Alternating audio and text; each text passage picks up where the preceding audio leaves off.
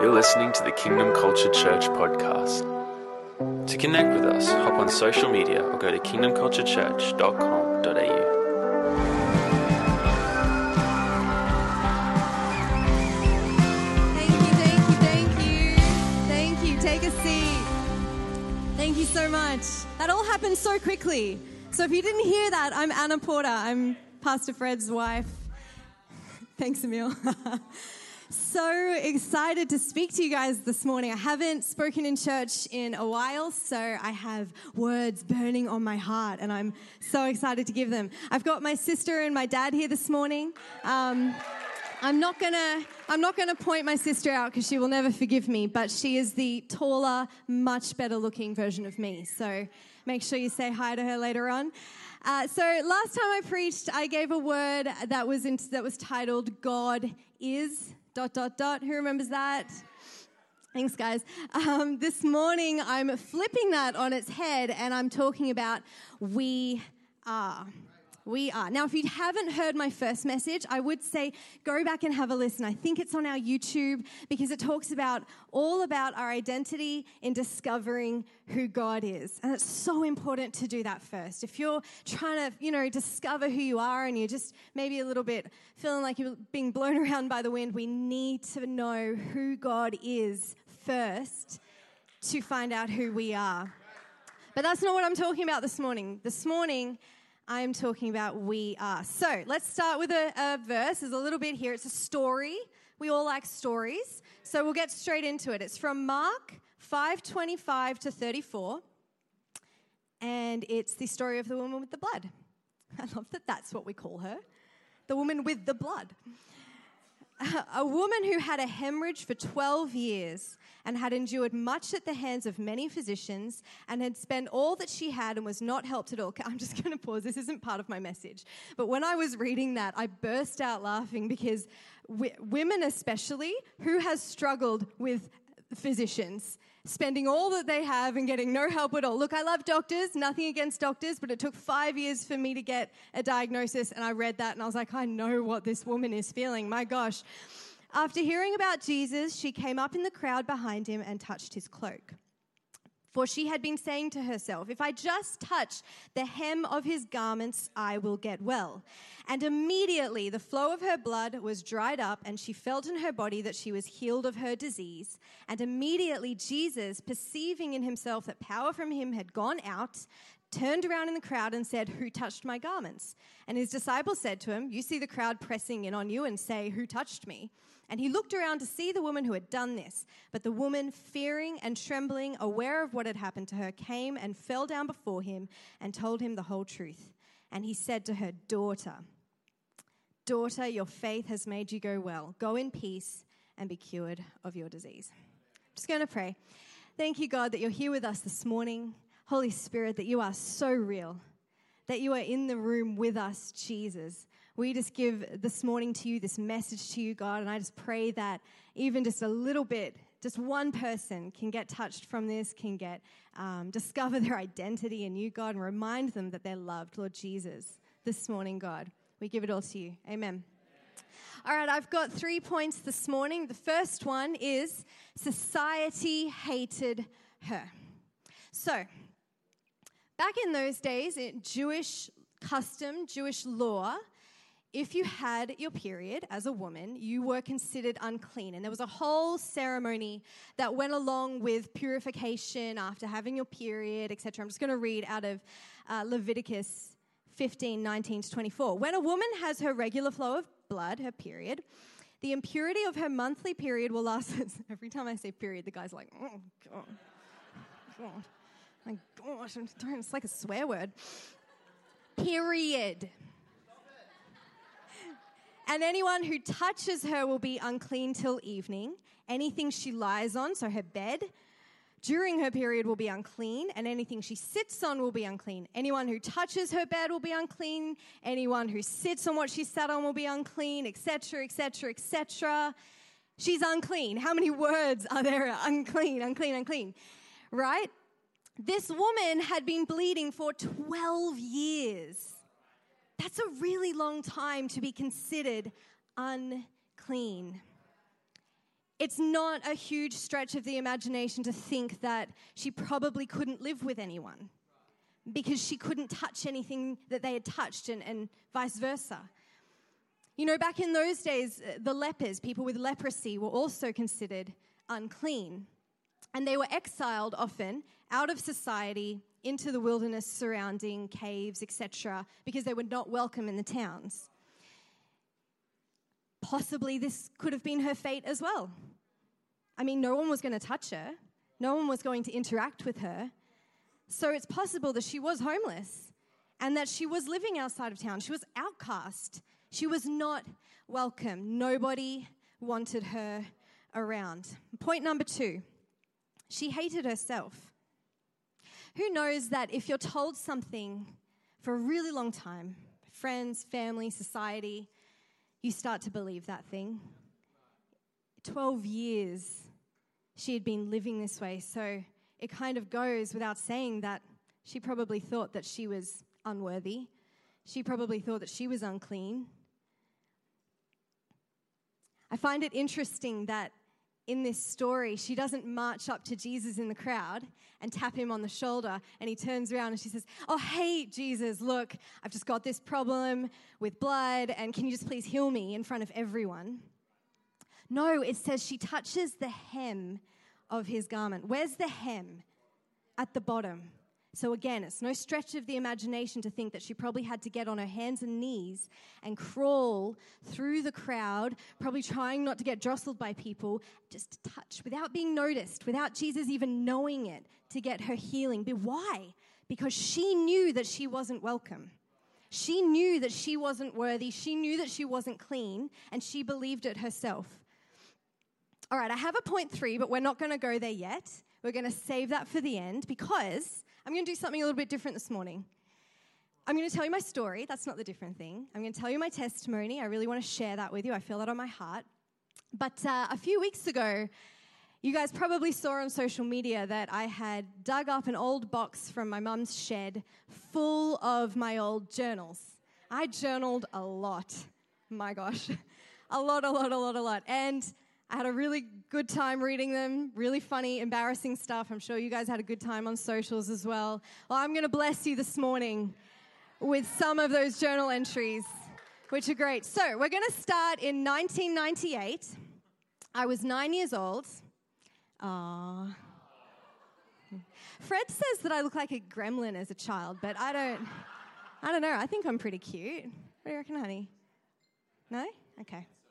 Rude. So can we put up that first journal entry? There we go. On Saturday, we went to the school to help get ready for Monday. When the job was over, we went home and took something with us. That night, Amy came for dinner. Very deep thinker, obviously, at 9 years old. Very, very deep. So that's where I started. Journaling was when I was 9. Hopefully my spelling and penmanship gets better, but I can't promise anything. A few years go by, and it's 2003. I was 14 years old, and they could never find a school uniform that fit me properly. They were always too big, honestly. And what am I wearing around my neck? Anyway, that's not important. Not important at all. So can we put up that other second journal entry? Okay, so I'm talking about my dreams. I'm talking about what I want to do in the future. I say I'd like to finish high school and go to college, take a year off while I do DTS. Yeah, YWAM. Then I'll go over to Africa on an outreach, come home for a year, then go back and get a job as a minister or a Bible teacher. And I also want to visit my sponsor child. Then come home and build a family, get a part-time job, have kids, and just live. Although I'm not really sure if I was sure on kids because I scribbled it out or something. Maybe I had a bad experience or something at 14. But so yeah, I was very positive as a kid. I was very happy. I had a lot of dreams. Some of them have come true. I am married. I've been to Africa. I guess you could say I'm a minister. So it's I had a really good relationship with God, and I was really, really happy. 2004, I was 15, and yeah, you're welcome. I was 15, and I fell in love with a boy. Yeah. I fell in love with a boy, or 5. 5, actually, I think it was. There's one. Yep. Okay, another one. Oh, gosh. Oh, my gosh. Wow. Oh, it just keeps going. Is that it? Please say that's it. Okay, that's it. That's it. Wow. I mean, because come on, what a catch, right? Right? Boys are after me, or I was after the boys, apparently. My gosh. A lot happened in 2005 when I was 16, so moving on to 2005. I had a really interesting haircut. Went through a stage of, do you remember that, Dad? Went through a phase there. I don't know. Do you think I should bring it back? Yeah, oh, mixed. Okay, I'll think about it. Yeah, great. I had my first kiss, and I journaled about that. That was very, very important. At 16, I had my first kiss. I found out that I was moving to Queensland. So I didn't tell you this. I was, can we put the next one up?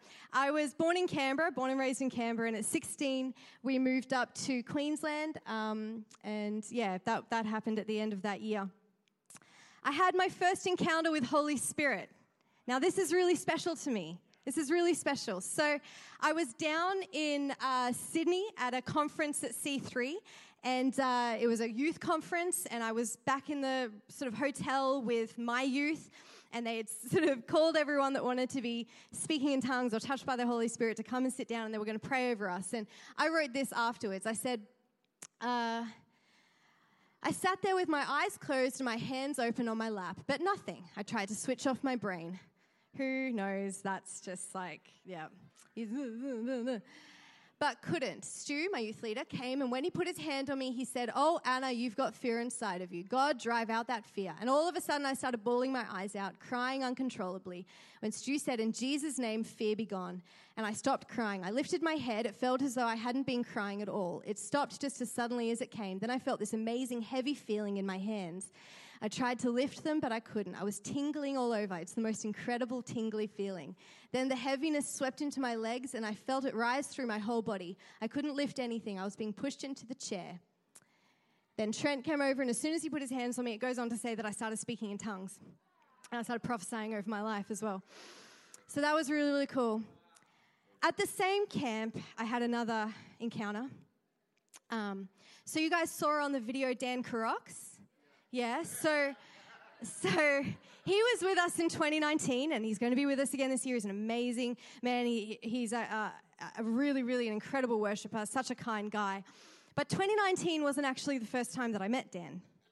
So he was actually the lead singer of this youth conference. And one night I was down in the mosh pit, we used to call it, us youths, dancing away, and he was singing, and I wrote this journal entry about it. No, not that one. That's way later. Okay. It was so exciting. My fave singer was Dan. Too cute. He's so gorgeous. And he was standing and dancing like right in front of me. And I actually touched his hand. It was so much fun. So, thank you. Yeah, I know, you're all jealous. I touched Dan Carox's hand. So remember that when we see him in, actually no, don't remember that. When we see him in 2 weeks, you know what? Let's just forget that I ever told you that. That's fine. All right, I also wrote a letter to myself. Have we got that? Here we go. This has some really good advice, especially if you're parents. Dear Anna, this is a letter to you from you.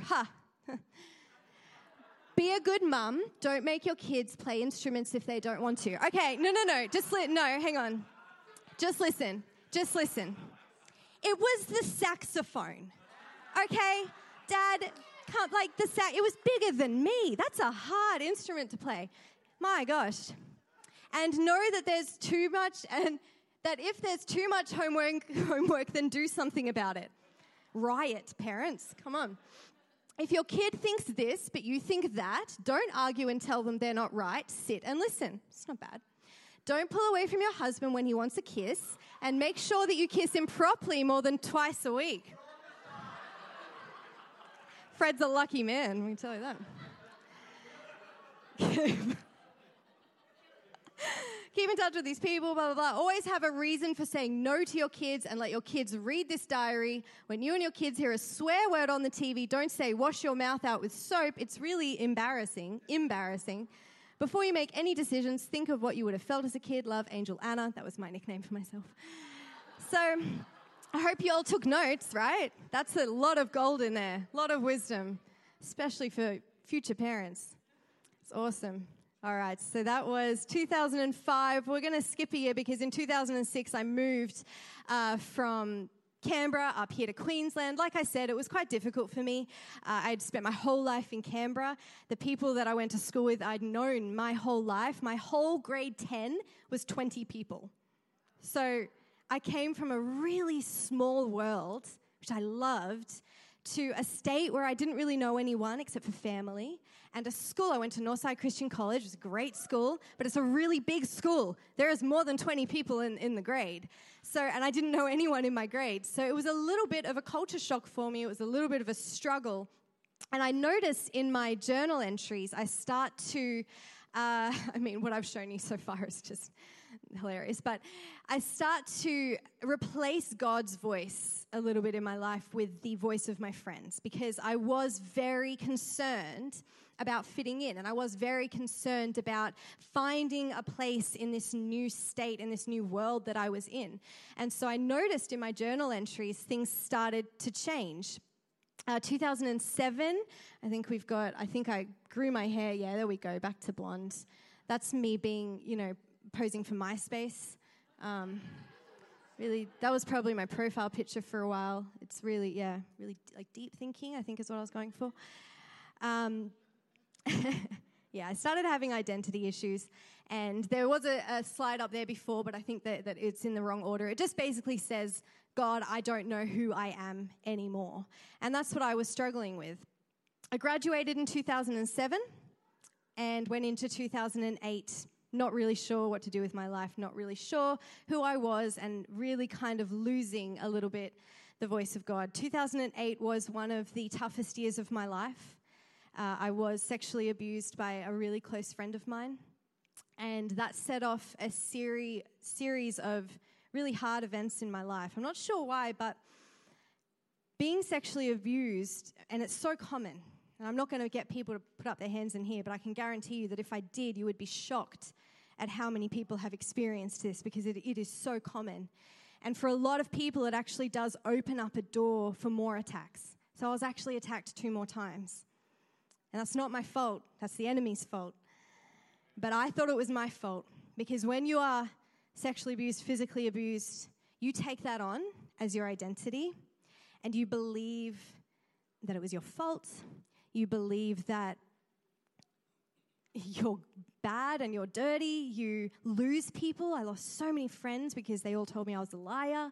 You really, really, really struggle to remember who you are, let alone as an 18-year-old already struggling, with who I was. So this is me in 2008. I started to drink really heavily. I started to smoke. I started to do drugs. I was out every night. I was out Tuesday, Wednesday, Thursday, Friday, Saturday, Sunday night. Took Monday off. But my life was really, really dark. I couldn't keep a job. I would party until 5 o'clock, sleep the next day, party that night, sleep the next day, party that night, sleep the next day. I was so, so unhealthy and getting more and more depressed. What have we got next on the slide there? Yeah. So I wrote this in 2008. I'm angry at God. I just don't understand why he doesn't show himself or talk to us. Why don't you just sit on my bed right now, give me a big hug, and let me talk? Why this invisible mystery act? It's not like I'm doubting. I believe and love you, so talk to me. I'm not crying because that's still painful for me. Pastor Heather said this last week, and I thought it was perfect. I'm crying because I know that there's so many people, whether in this church or out in the world, that are crying out because they're so alone and they desperately need a touch of God. They desperately need to know that he is real and that he is just a breath away from them. And this is where I was. I was in so much pain. So much pain. In 2009, I wrote, that's me there partying. So I was really unhealthy. if you can, see from when I was a little girl, all the photos I've shown you from now until then, I was really, really unhealthy. In 2009, I was getting more and more depressed. Things were getting really bad. I was trying to hide it from everybody, but I ended up writing this. If you kill yourself, do you go to heaven? Now, I wrote that minutes before I took 24 pills, laid down in my bed, and waited to die. And by the grace of God, my dad found me. He's crying, so I'm crying. And he took me to the hospital, and I had my stomach pumped. Thank goodness. But there are so many people that are struggling with this in this world. There are so many people that just don't have the will to go on anymore. And if that's you this morning, this message is for you. So listen up. I went to the hospital, and I was there for a week on suicide watch. And after I came out, I decided that I didn't want to die. I said, I don't want to die. I said, I want to live. But I know that if I keep living the way that I'm living, I'm going to try and do it again. I just knew that. And so I threw out my alcohol, poured it down the sink. I threw out my cigarettes. Though I wasn't very smart with that, I threw them in the bin, and then my dad found them, and he was like, honey, whose cigarettes are these? And my sister covered for me. I remember. She was like, oh, they're your friends. They quit smoking. Remember they threw them out? I was like, yeah, totally, yeah. I think parents know a lot more than they let on, right? Like, they're like, sometimes they play dumb, but they actually know. Is that right, Marco? Yeah, Marco knows. Those Farnioli children. I got a job, finally. I got a job, and I could keep it. And I found a church. And it was the church where I met my husband and Jesse Rose and Caleb and Mitch and Nathan and a bunch of other people here. And that started my life on a totally different direction. And when I went to this church, 2010, I encountered the Holy Spirit for the first time in years and years. And this is what I had to write. If we've got the next journal entry. Yeah. I felt God saying that with each sob, each tear, I was releasing all those past hurts and dirty things out of me. Then all of a sudden it stopped, replaced by joy and peace.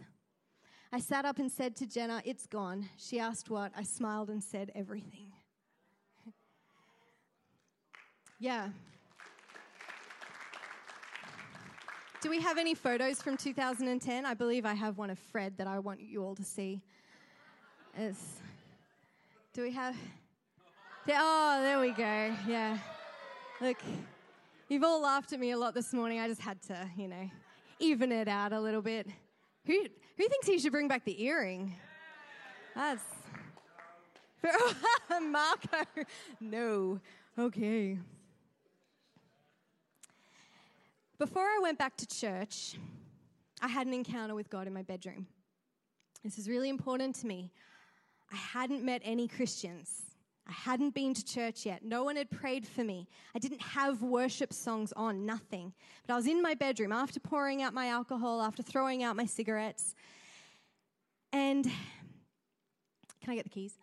And I said, God, if you're real. I knelt down by my bed. I remember it so clearly. I said, God, if you are real, please, I need you. Please help me. God, if you are real, please, please, please show me that you love me. And I can't explain it to you, but I felt his presence in that room. Like I've never felt anything before in my life. And I felt physical arms around me, and I heard his voice say 3 things. I heard him say, you are loved, you are my princess, and you are my daughter. And that brings me to point number 3. He called her daughter. So remember, point number 1, society hated her. She wasn't allowed, she wasn't welcome. Point number 2, she hated herself. She didn't believe she was welcome. She didn't believe she was worth a healing. She didn't believe that she was worth love. She didn't even believe that she was worth the eyes of the Savior on her. Point number 3, he turned around and he called her daughter. Why is that so significant? It's significant because he is claiming her as his own. He is saying, you are my child and I adopt you. I am giving you a place where you have had no place. I'm giving you somewhere to plant your feet and say, I belong here. In just one moment, he didn't just offer her healing physically. He offered her a home. He offered her a place. He offered her acceptance. That's our Jesus. And that's what he has for every single one of us. Every single one of us. Band, you can come up. You see, this is the life we are called to with God. Obviously, I'm not talking about crashing on boys or embarrassing stories. Don't forget, I touched Dan Crox's hand. Don't forget, I'm going to hold that over everyone. I'm talking about stepping from death to life. I'm talking from stepping from hurt and pain to healing and joy. Now, I know that my story is an extreme story, and I know that there are people here that have been through way worse, and I know that there are people here who haven't. But it doesn't matter. We are all God's children. And he calls you daughter this morning. He calls you son this morning. And I believe this morning that he wants to remind some people of who you are. Of who you are in Christ.